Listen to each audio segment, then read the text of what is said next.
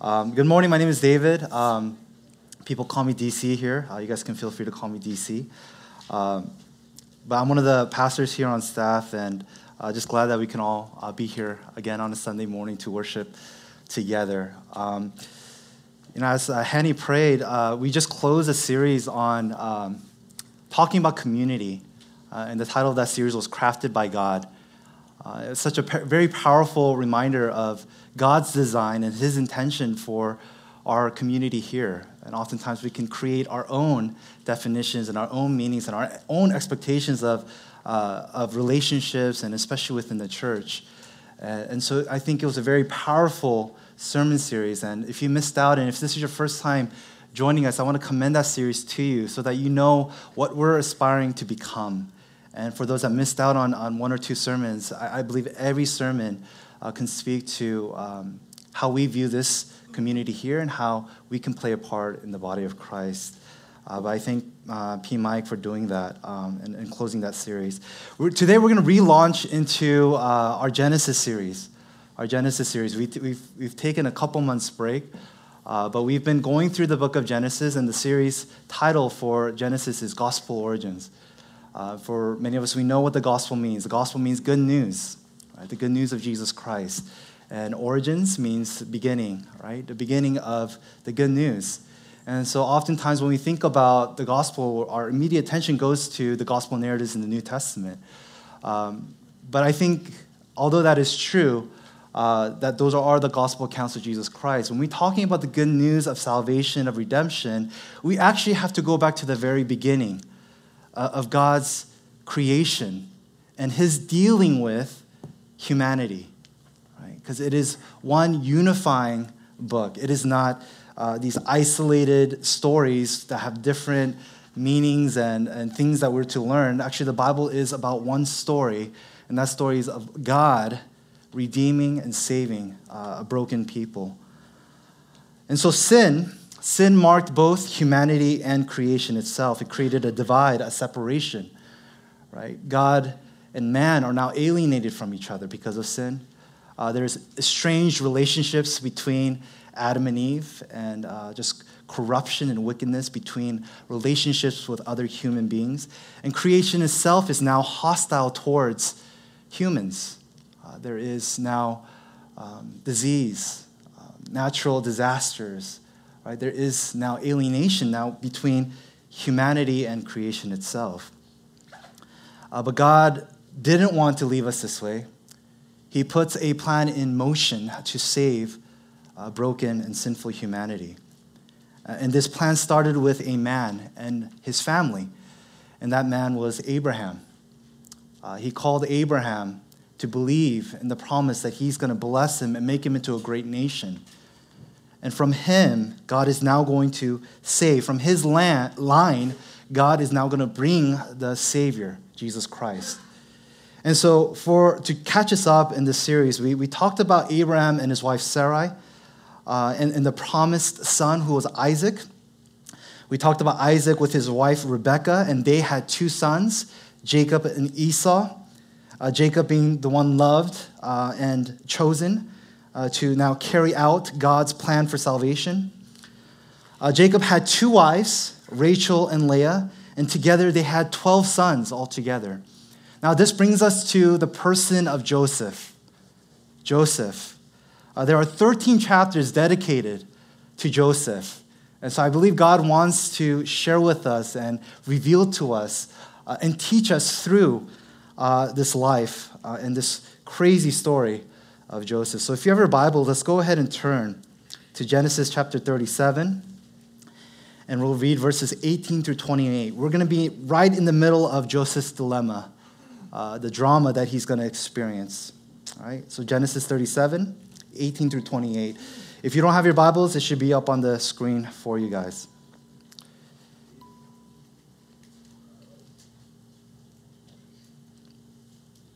All right, let's give our full attention as I read God's word for us.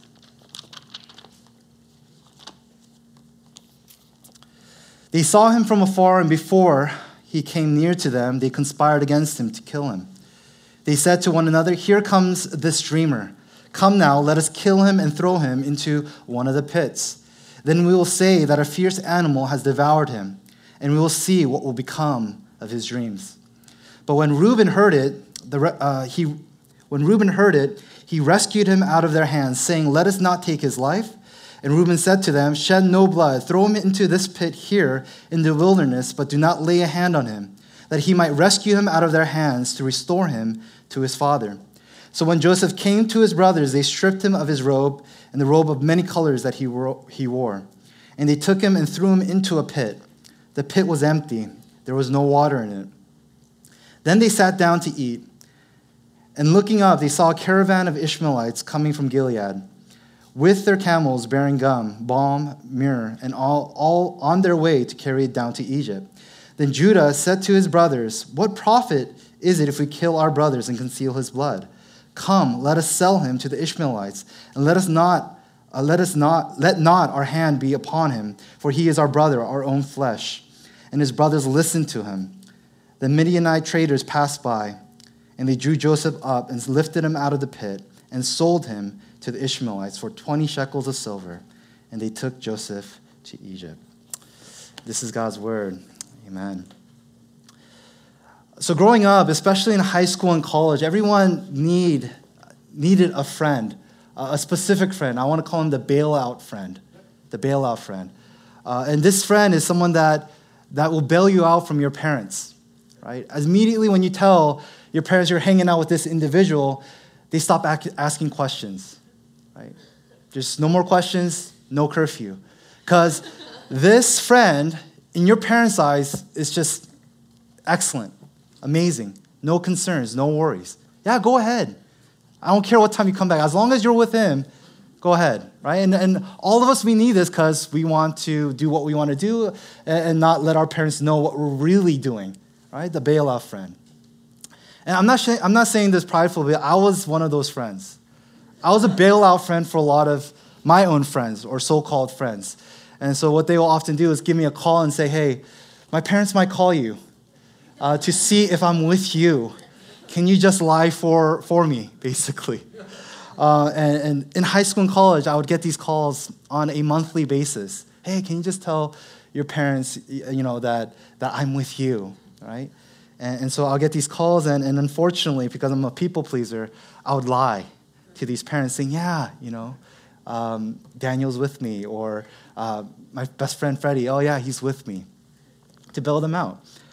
Because I kind of had that reputation of being a good boy, right? And parents loved me for some reason, because I was that church boy who was always at church, always trying to do nice things. And obviously, you guys know my story in college. That all changed. But Joseph was this type of person. He was the type of person that every parent's dream of. He's the type of person that your parents would compare you with them. Why can't you be more like Joseph? But the only difference is, if your parents called Joseph, Joseph would actually tell the truth.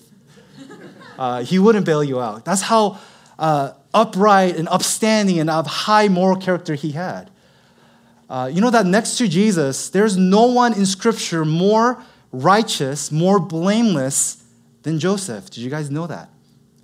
There's no one else in Scripture that can compare to Joseph's upstanding character and his moral righteousness. And there's no one that can compare to him. Right? And so growing up in church, we learn about Joseph, and the primary lesson is this.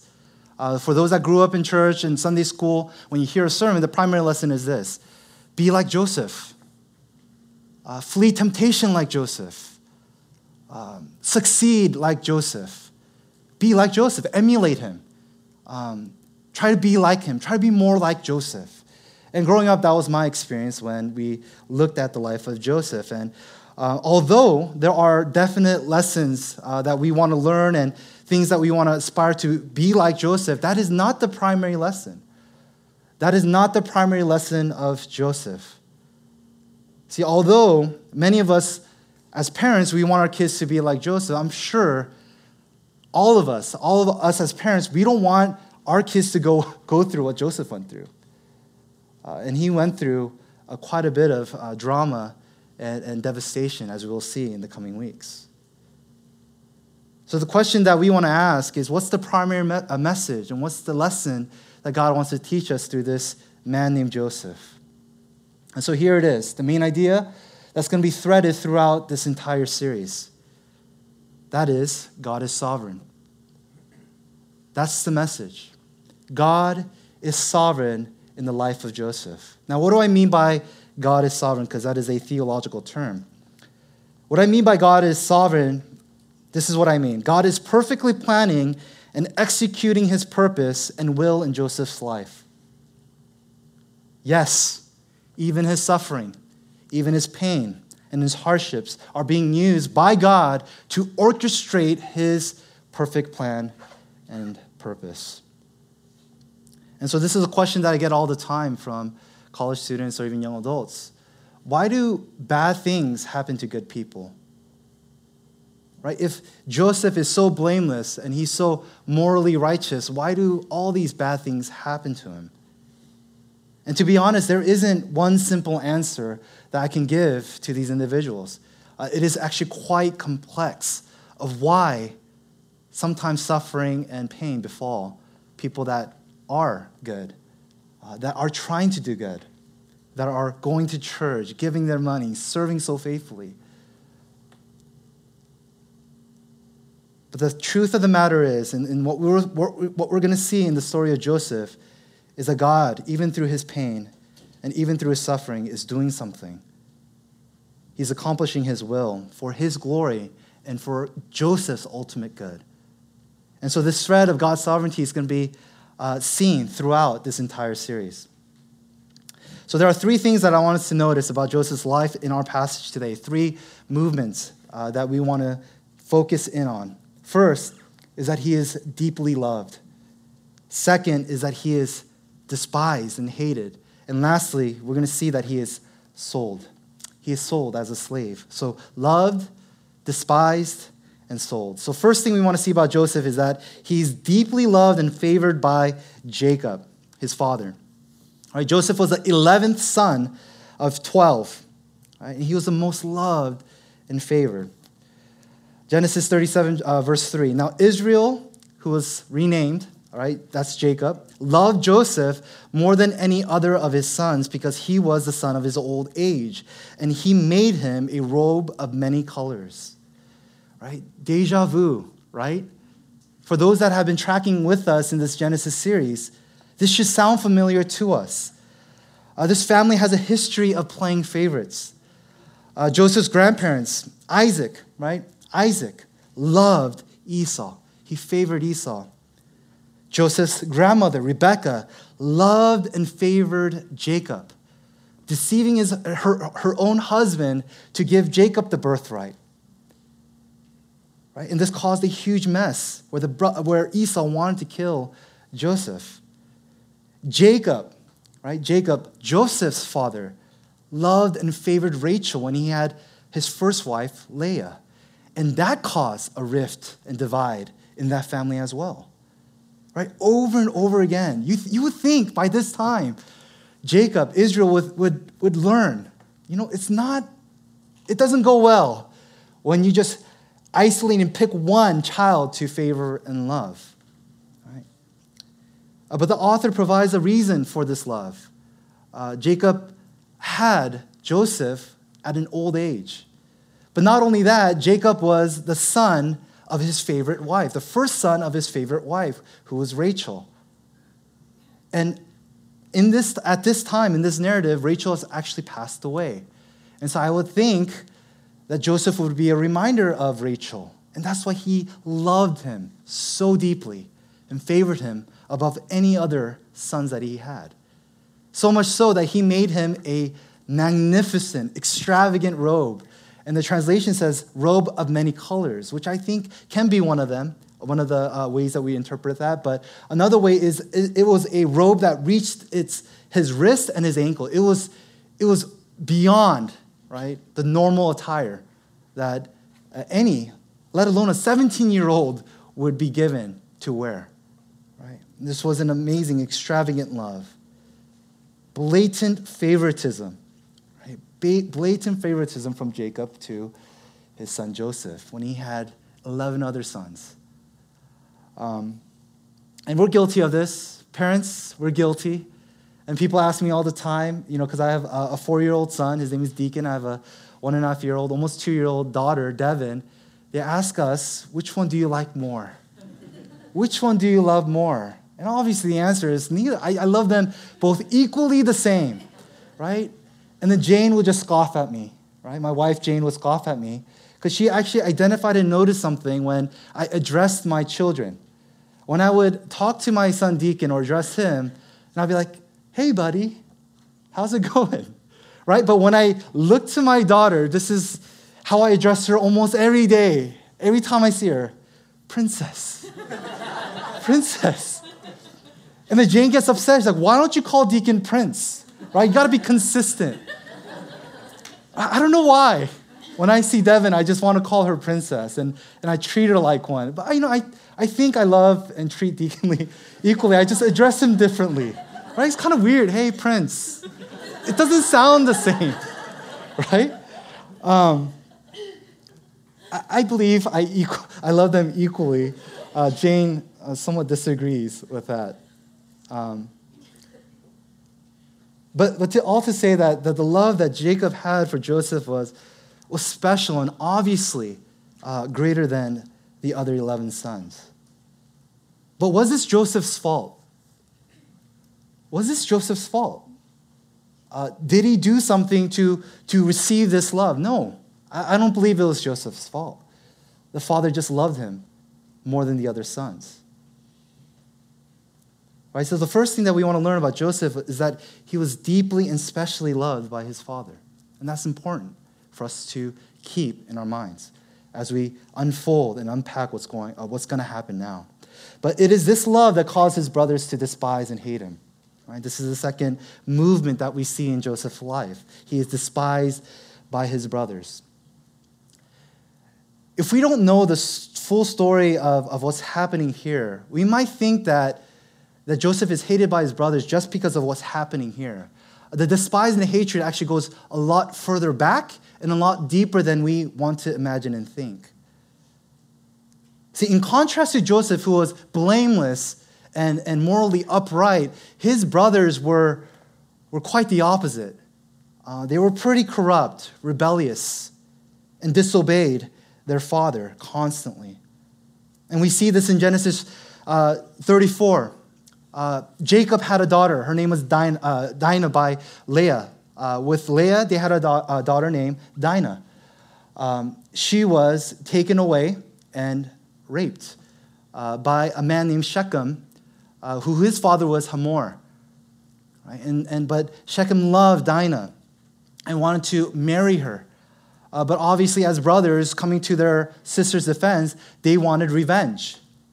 But Jacob wanted to make peace with Hamor. He didn't want vengeance. He wanted peace. So behind Jacob's back, his two sons, Simeon and Levi, what they do is they deceive Hamor and Shechem, right? Giving the guise that, yeah, all things are good. Hamor lets them into his village, and what does Simeon and Levi do? Behind their father's back. When the father was trying to make peace, they killed every male in that village, along with Shechem and Hamor. And they pillaged and looted that village. Right? Complete disobedience and rebellion towards their father. And Jacob was shameful, and they brought shame to Jacob's name and his family. That was Simeon and Levi. Not too long after that, Reuben, the firstborn of Jacob, the first son, what does he do? He sleeps with Jacob, his father's maidservant, Bilhah. This is a dysfunctional family. Right? These sons are dysfunctional. Right? And then you contrast that with Joseph, who is righteous, who is blameless. And I believe, right, and this is my kind of opinion, Joseph was the closest in line to receive Jacob's blessing, even though he was 11th son. Because the rest of the sons were pretty corrupt. They were failing their father.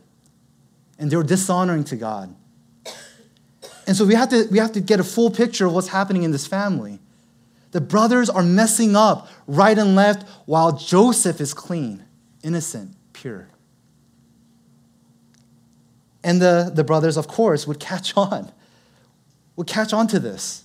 Man, Joseph is the good boy. We are a bunch of screw-ups. And I think the author Moses, is trying to juxtapose the brothers to Joseph and to explain why the brothers hated him so much. Right? We have those people in our lives, those people that only do good, right? And we just hate them because they're so good. I believe that's what's happening here in this family. And the author wants us to see that. So no wonder they hated Joseph so much. But even then, what we find out in the early parts of this chapter is that one of the responsibilities that Joseph had was to report to his fathers about his brother. And so in verse 2, we hear that Joseph brings a bad report about his brothers and what they're doing. They're doing something wrong, and he speaks about that to the dad. And so some commentators, and there's a camp that believe that Joseph deserved what was coming to him. He deserved absolutely his brother's hatred and their despise, but I don't believe that's the case. Some commentators actually believe that. I don't think that's the case. I think he was being responsible and doing his duty by telling his father the truth. So he brings a bad report. Again, that is another X on his, according to their brother. That's a strike. But something else happens where the hatred and despise just continues to grow. Joseph has these dreams. It's going to be up on the screen. I'm not going to read it for us. Let me explain what dreams that he has. First dream that he has was that he's with his brothers together in the field, and they're gathering, right, wheat, right? And so each one gathers their wheat, right, their sheaves, and the brother's sheaves bow down to his sheaves. Right? This is a very clear dream that he has. Very clear dream. They're bowing down to him. That's a pretty crazy thing to tell your brothers that hate you, right? But that's not the only dream. He has another dream, and in this dream, there's a sun and the moon, and 11 stars representing his brother and his mother and his father. They bow down to him. Now, even Jacob, who loves his son Joseph, is bothered by this, right? Really? You think that your mother and I were going to bow down to you? But there's something that's said here that we didn't read. Joseph remembered. He kept this dream in his mind. When the brothers despised him even more, Jacob would keep this dream that Joseph shares with him in his mind. So someone say again, Joseph, what are you doing? Why are you creating more, a room for more hatred for your brothers against you? And so they have this idea, commentators have this idea, he shouldn't have shared these dreams. But I don't agree with that either. Dreams and visions in the Old Testament symbolize something. Oftentimes when we see dreams and visions in the Old Testament, it was revelatory. It was God's revelation being given to his servants and his prophets. Which means that Joseph is receiving something from God through these dreams, and being a responsible God-fearer, he shares that revelation with others. Again, I don't believe what is about to happen to Joseph was warranted. He was doing what he was supposed to do by sharing the truth of God to his brothers and to his family. Let's, for example, say that Deacon comes to me and he says, Dad, one day you're going to work for me. Right? Let's just say that he says that. I'll just kind of like brush it off. Oh, that's cute, right? That's cute. You wish in your dreams, right? I wouldn't really take so much to it, right? I want to think about it much. Right? There's this cute little boy, right? 17-year-old boy telling me that I'm going to work for him one day. Right? Any one of us, if our kids came to us saying that, we'd be like, oh, that's cute. Why is this such an offense?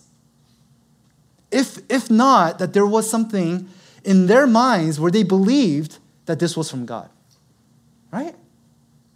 Why did the brothers hate this so much? Unless in their back of their mind, they were thinking, maybe this is from God, and maybe this will come true. But this dream caused such, even more despise and hatred for Joseph. And so if Joseph was guilty of anything, and this is, again, a decision that I had to make when I was studying Joseph, was just a lack of self-awareness. Maybe that's it. If he's guilty of anything, is a lack of self-awareness. I believe he was completely innocent. He didn't do anything to deserve that love. He was just loved.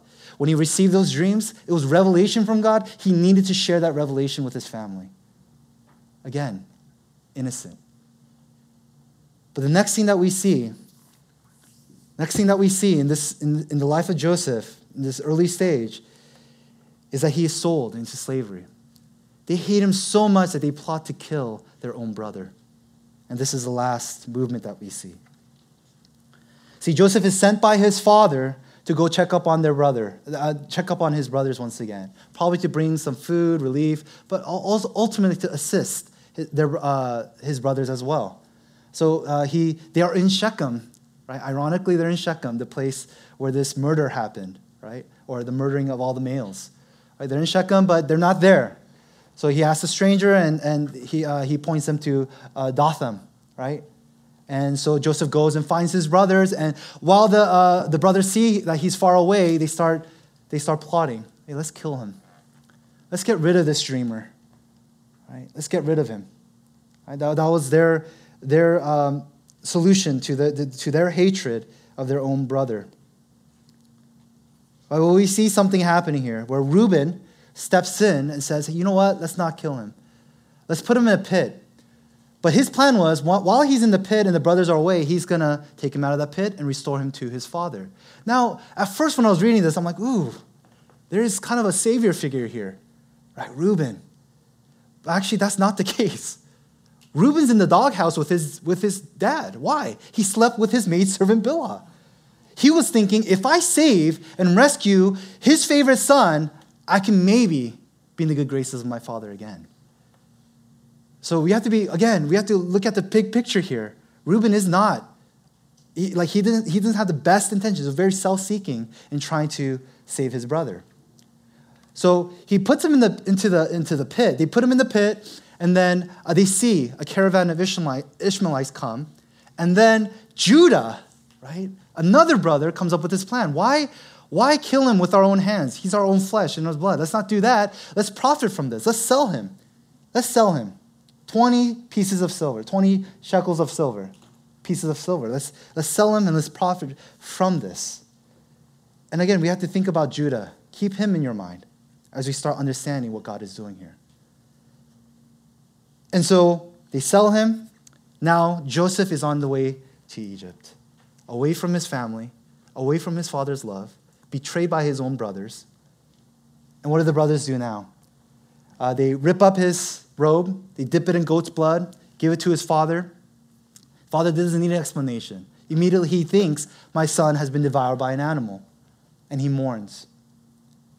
This is the beginning story of Joseph. The blameless, righteous, good boy. Why are these things happening? What's going on here?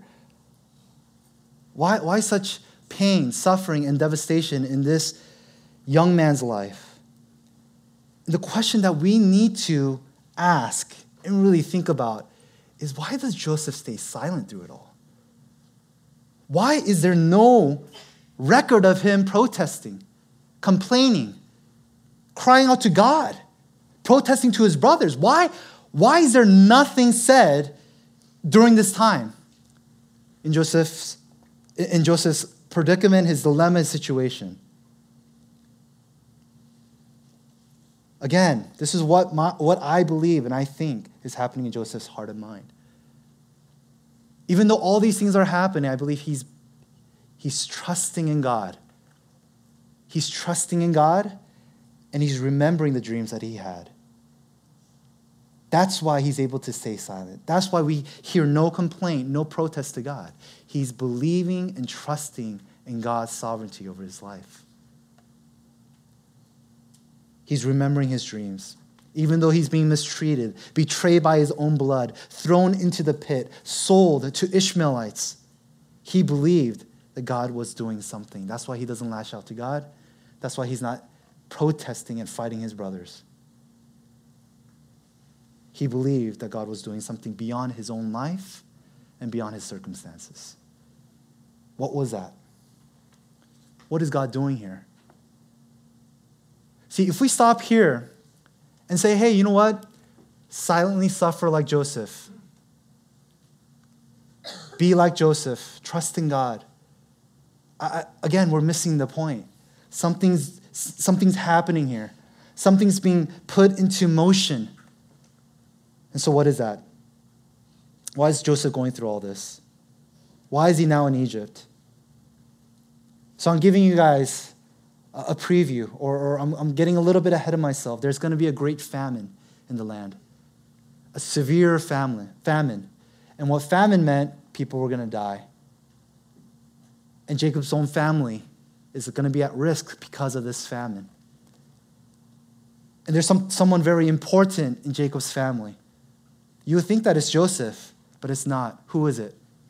It's Judah. Judah. Why is Judah so significant? Because from Judah, Jesus Christ will come. From Judah's line, Jesus Christ is going to come.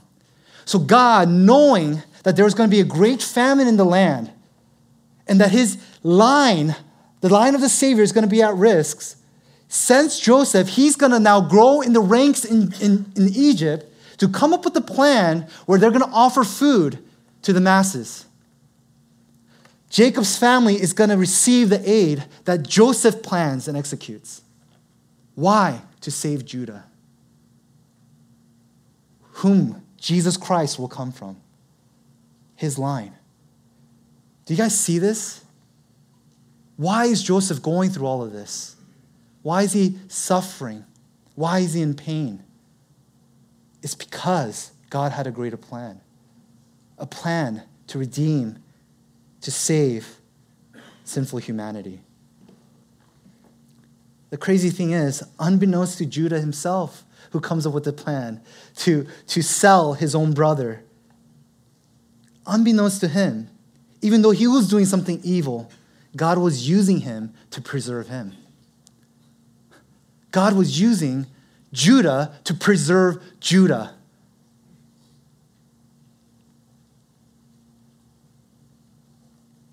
See, I know that there are people here in this room today that are suffering. You guys are going through some real difficult situations and circumstances. And there's no relief in the near future. There is no solution, an easy solution that you can see immediately. There are those of us that are suffering right now, that's going through some hard, difficult times. And you guys are asking the question, God, why?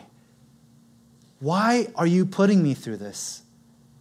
Why are you not providing relief and aid when I need it the most?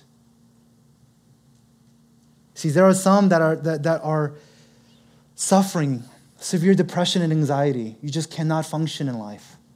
You're seeking help, but the help's not helping. It's not doing anything for you.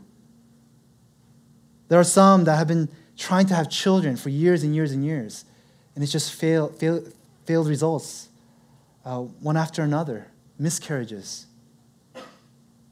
For others, your season of being single, when you want to be married, it's hard. You think that there's something wrong with you, and you're just, God, why? Why am I in this situation? For others, work is just a dead end. You're just so sick and tired of work. You want a promotion, you want something else, but for some reason, nothing comes. No doors are opening. And for others of us, we have loved ones, or we ourselves have we're going through physical pain. There's a disease that there is no cure for.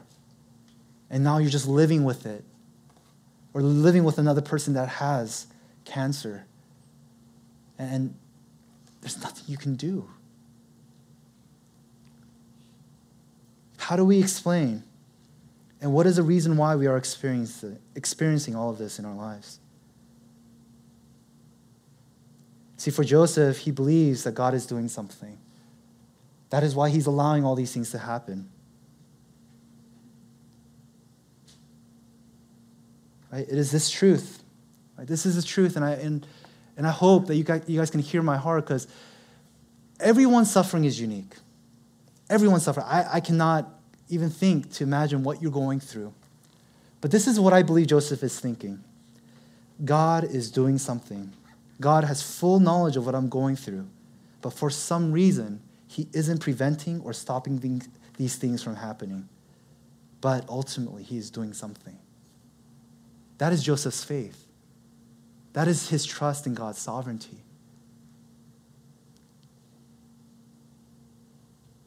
Can we say that?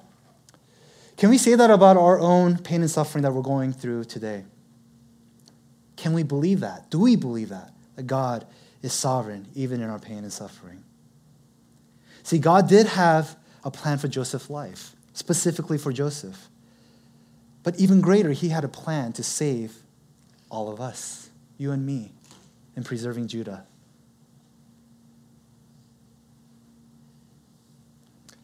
See, I can't tell you why you're going through what you're going through. I don't have the wisdom, I don't have the knowledge to. But what I can say confidently is that God does have a plan, that God is doing something for your good, but maybe the good of others around you. Right? When we're suffering, we can only focus on ourselves. But I believe, just like Joseph, God is doing something greater and far beyond Joseph in his own life. Now, I want to close by sharing just a personal experience. And I hesitate to share my personal experience because it's not going to be true for all of us. But let me explain how this worked in my life. 3 years ago, Jane and I, we went through one of the most difficult times in our marriage. We experienced some trauma from certain individuals. And we were kind of at a crossroads of what we're going to do. And this was before making a decision to go up to Seattle. During that time, our marriage was a wreck. We fought all the time. It was really rough. So much so that we actually thought it would be good for us to get counseling. So Jane and I, we went through marriage counseling during this traumatic time in our lives. And we decided not to stay, but to go to Seattle. And even the decision to go to Seattle, there was no job lined up for either one of us. Jane quickly found a job. It took me a lot longer to find a job, a market job, because all my experience has been in ministry. And even in Seattle, for the year and a half that we were there, we fought all the time. I was constantly confused about my calling. Raising a young child was tough. We had Deacon at the time. We got pregnant again in Seattle. We had another one, and that just brings a whole nother dynamic into our marriage. It was a really tough time. And throughout it all, I was like, God, what are you doing? This is not what I envisioned for my family. This is not what I envisioned sitting behind a computer working for 40 hours plus. What are you doing in my life? And so, Jane and I were struggling, and it was painful. We fought all the time, argue with each other. We felt bad that Deacon was going through this as well. But God was doing something. God was doing something so much greater and bigger than we could have even imagined. Because while we're in SoCal, we were living with Jane's parents. At that time, we weren't. Jane's parents were helping us out with Deacon. But the thing about Jane's parents, they were Buddhist. They weren't Christian. They had, even though I'm a pastor, they didn't think of coming to church and trying to get back into going into the church. But they weren't Christians. They were Buddhists.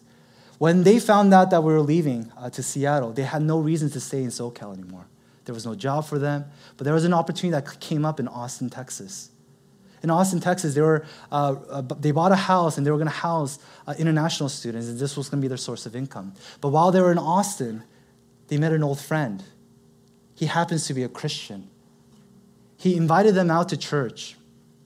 And through that, they met other church people, and they met the pastor there. And through that, both Jane's parents came to know the saving knowledge of Jesus Christ. And I think God is saying, don't you see what I was doing? Can't you see what I was orchestrating in your life?